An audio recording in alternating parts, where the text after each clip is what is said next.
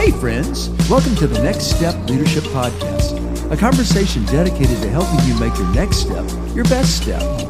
I'm Tracy Reynolds, and my partner for the Next Step journey is Chris Maxwell. Together we hope to inspire, assist, and create the confidence you need to take your next step in your personal growth, spiritual growth, vocation, or even your calling. Thanks for joining us. Well, come on, let's dive into this week's episode of Next Step Leadership. Welcome again to Next Step Leadership Podcast.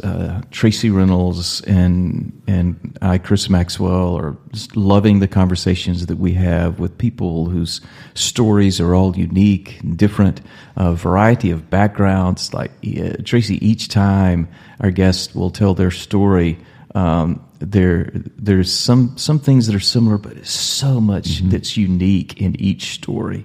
And as we listen to Terry tell us his story, I love where he's taking us. He's not just telling his story, but he's taking us places that I believe we need to go. Tracy, what are your thoughts as we spend time again today with Terry? Well, I've shared it before that any day I make a new friend is a good day. So you've already made my day, Terry Smith. So I was blessed to listen to not just how he came to know Christ and how life has shaped him and how he's been a part of a church for as the leader for over 30 years, just 10 minutes from downtown New York City.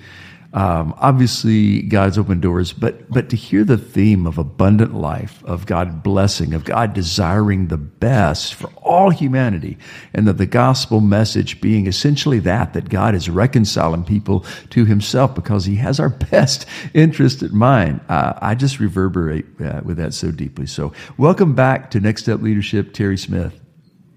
Thank you so much, Tracy. Thank you so much, Chris. Great to be back with you guys. Well, we left off talking about really the essence of your last book, The Lord Bless You, a 28-day journal, which to my mind, I'm always looking for what I call devotional supplements, things that as I have my regular time reading the Word, a book that I use just every day that just kind of helps. And sometimes it's just a trade book, but man, when it's packaged in a way like this is, that's just great fodder for just extending my relationship with Jesus and getting a bit of guidance. So I look forward to doing that myself with your book. But tell us a bit. You had just described blessing and what your definition is. So can we start there and then just start to expand on what this book is conceptualizing and putting into our daily life? Absolutely. So my definition of blessing, as I put forward in my book, The Lord Bless You, is that to be blessed is to be in harmonious relationship with God who wants to do good in you, to you, and through you. And maybe we can just take a moment and kind of unpack that. Yeah. Please interrupt me frequently. I have pastored and taught long enough. I can go without taking a breath for several hours. So first of all, to be blessed is to be in harmonious relationship with God. I mean, obviously, that's where it all starts. That's the most important thing. And by the way, when I try to get a sense of what a blessed life looks like, I go back to Eden. That's where you get a sense of what a blessed life looks like.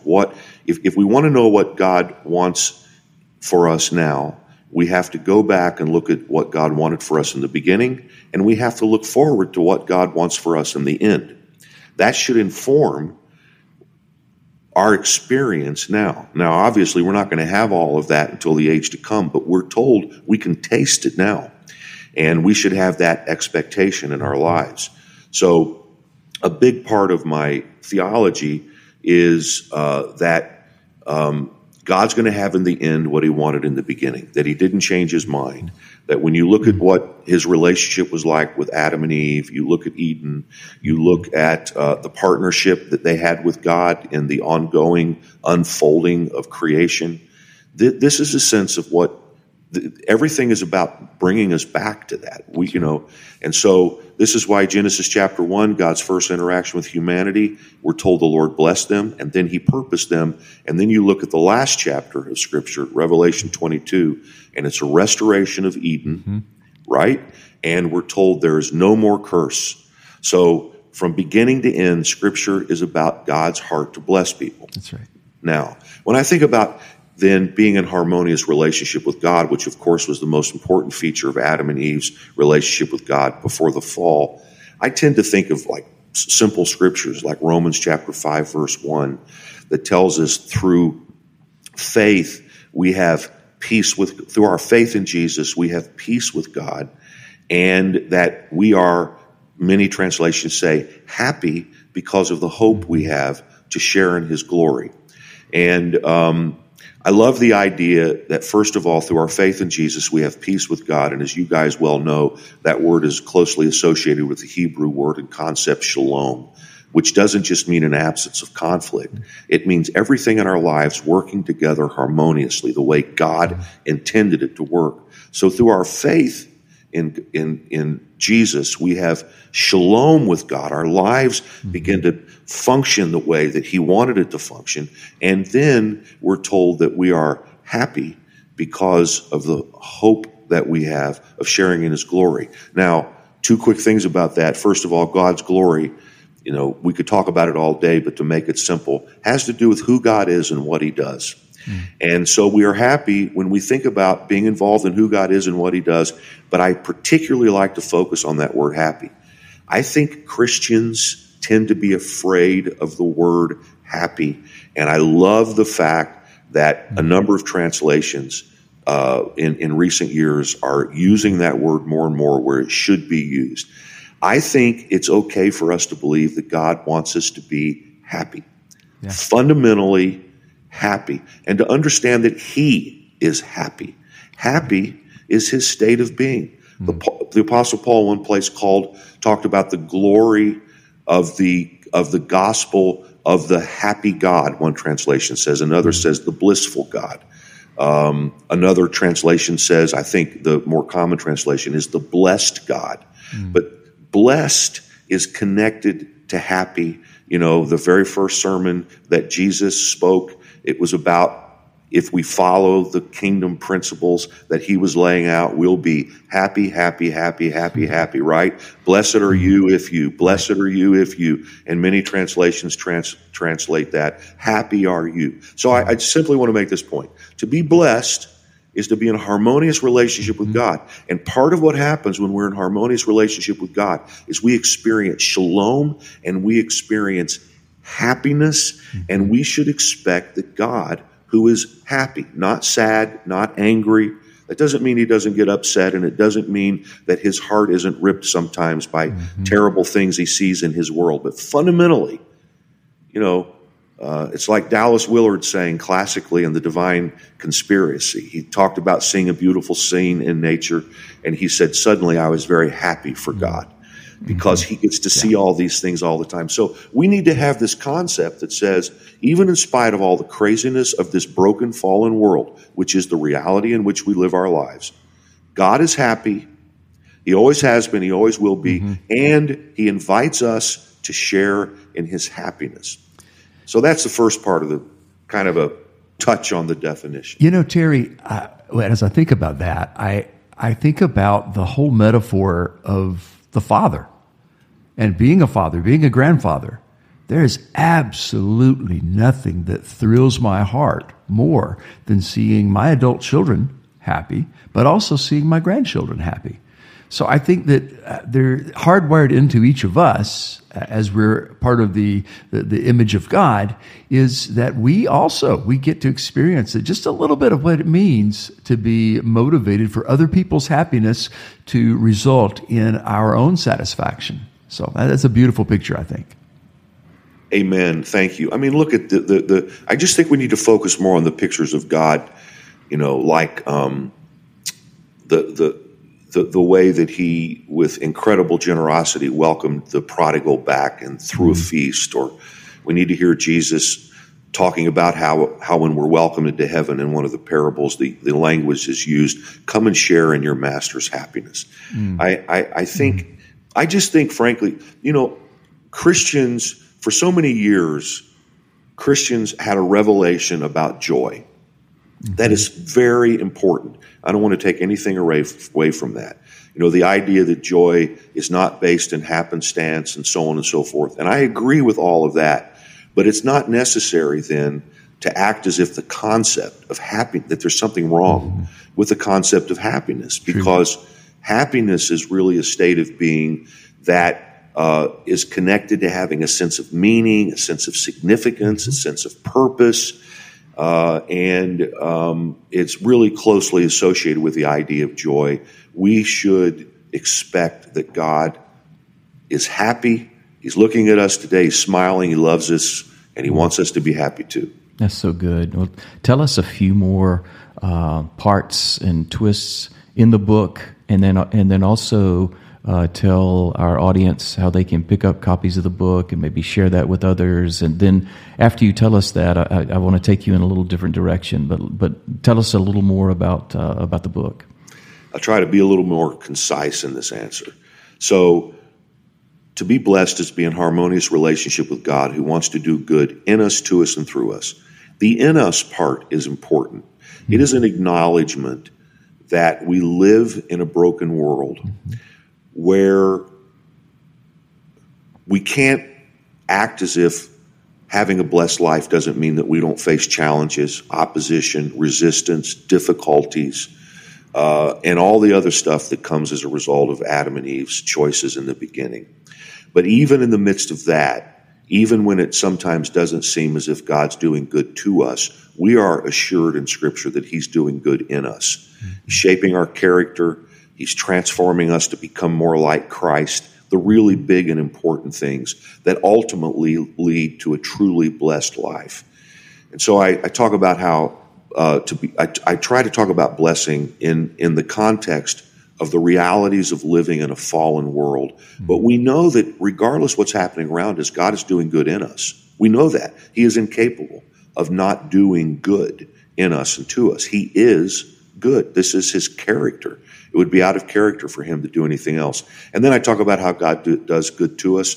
The fact is, again, I don't think we should be afraid of discussing the fact that being in relationship with God comes with a benefits package. I mean, it just does. If we give Him an opportunity, we'll see all kind of blessings show up in our lives in all kinds of obvious ways. Sometimes I think we're blessed in ways that aren't obvious, what He's doing in us. And then I think there are other ways we're blessed in ways that He's doing good to us and we see it. And then finally, He's doing good through us.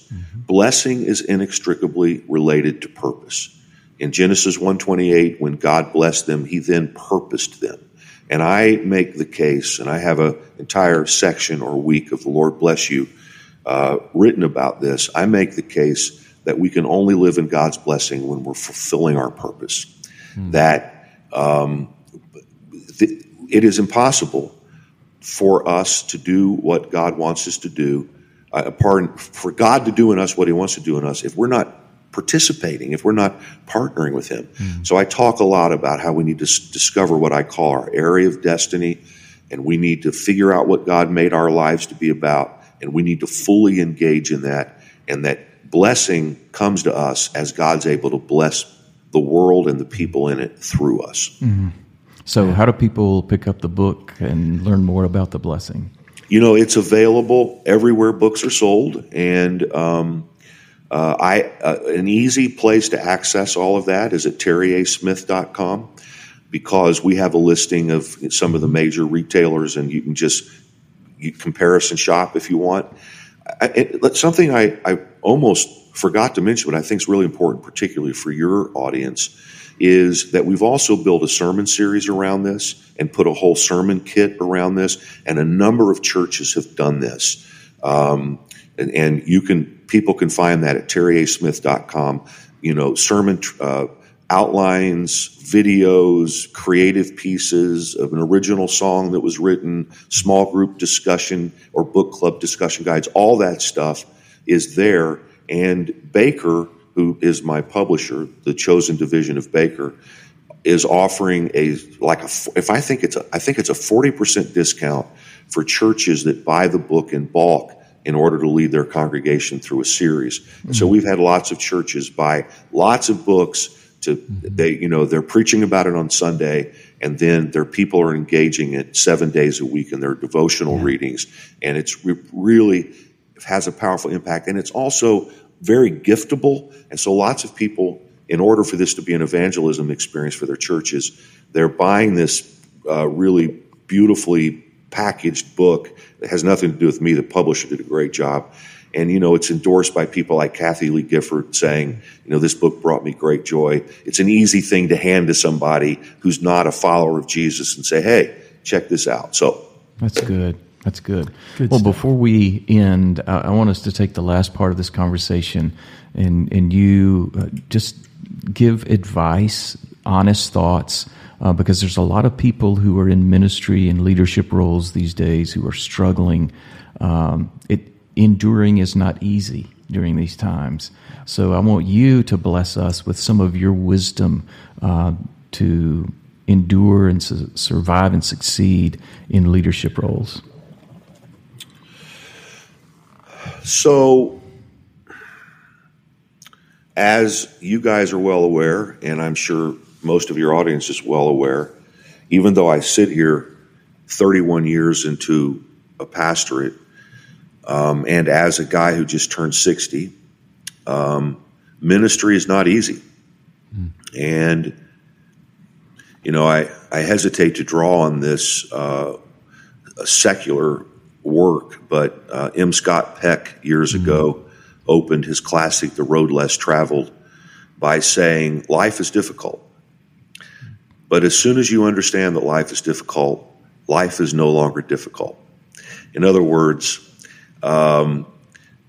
you need to have a proper sense of expectation as to what you're getting into. And one of the things that I pray every day is I try to say these words: Lord, today I'm going to go after the life I believe you dreamed for me. I know that you want to bless me. I believe that you're going to give me success. I also know and accept that I'll face opposition. I'll face challenges. I'll face resistance. And I pray that you will help me during those times to learn to trust you more and to grow from those experiences. And today I will not be anxious, but I will enjoy the life that you've given me. It's just, I think part of what needs to happen is there's an acceptance that facing challenges in ministry has been a reality for 2,000 years.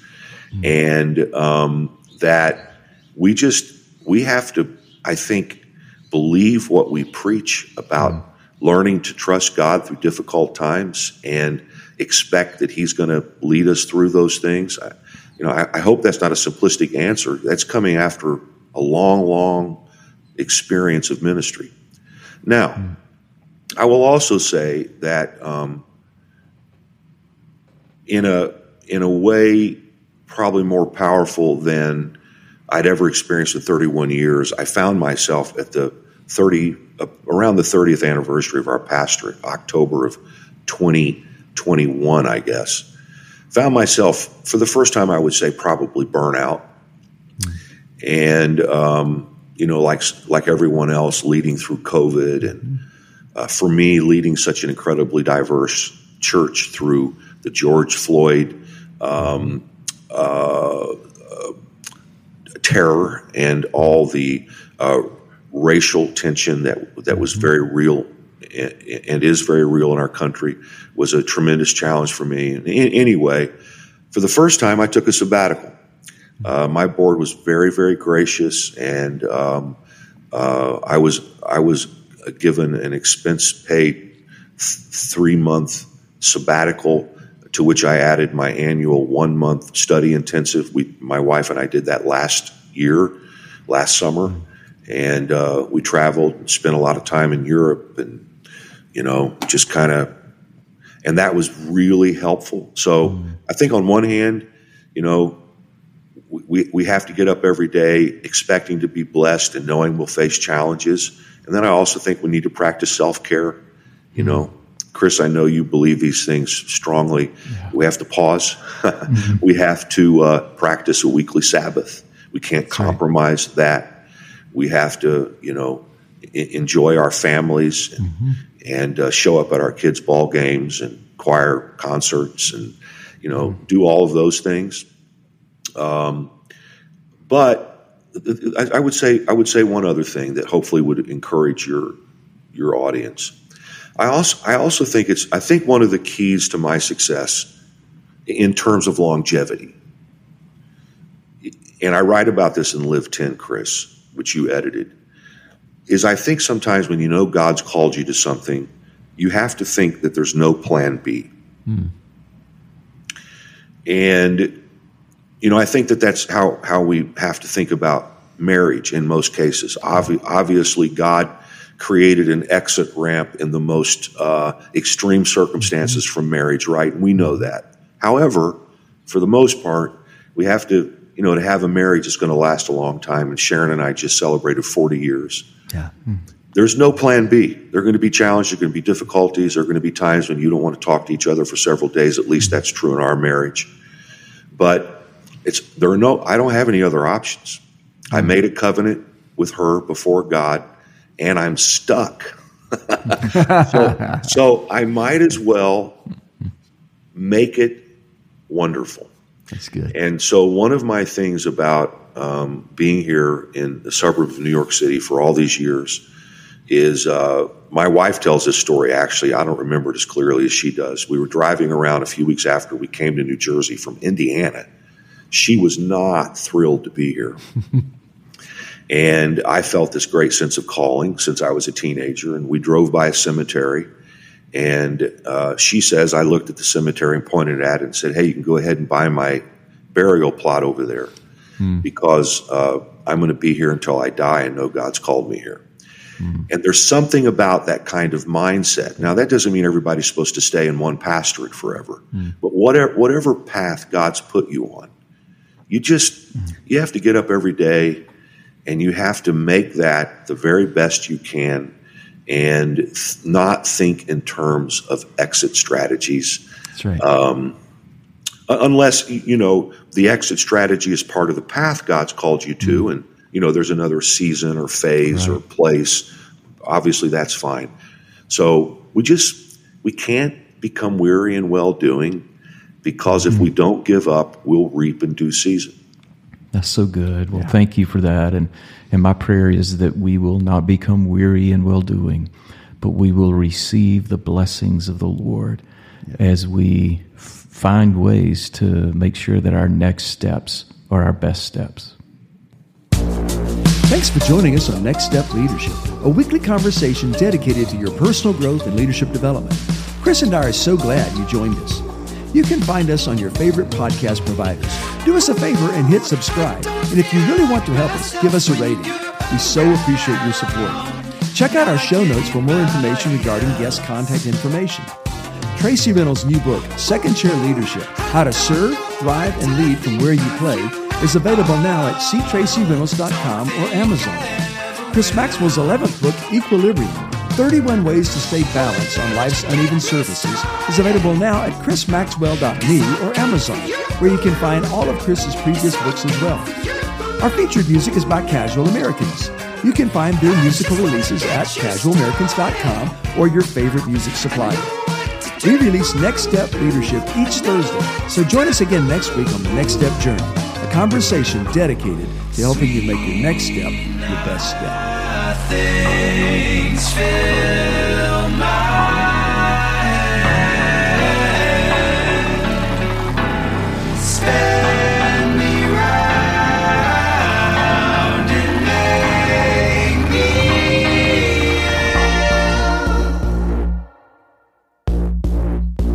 ill. What?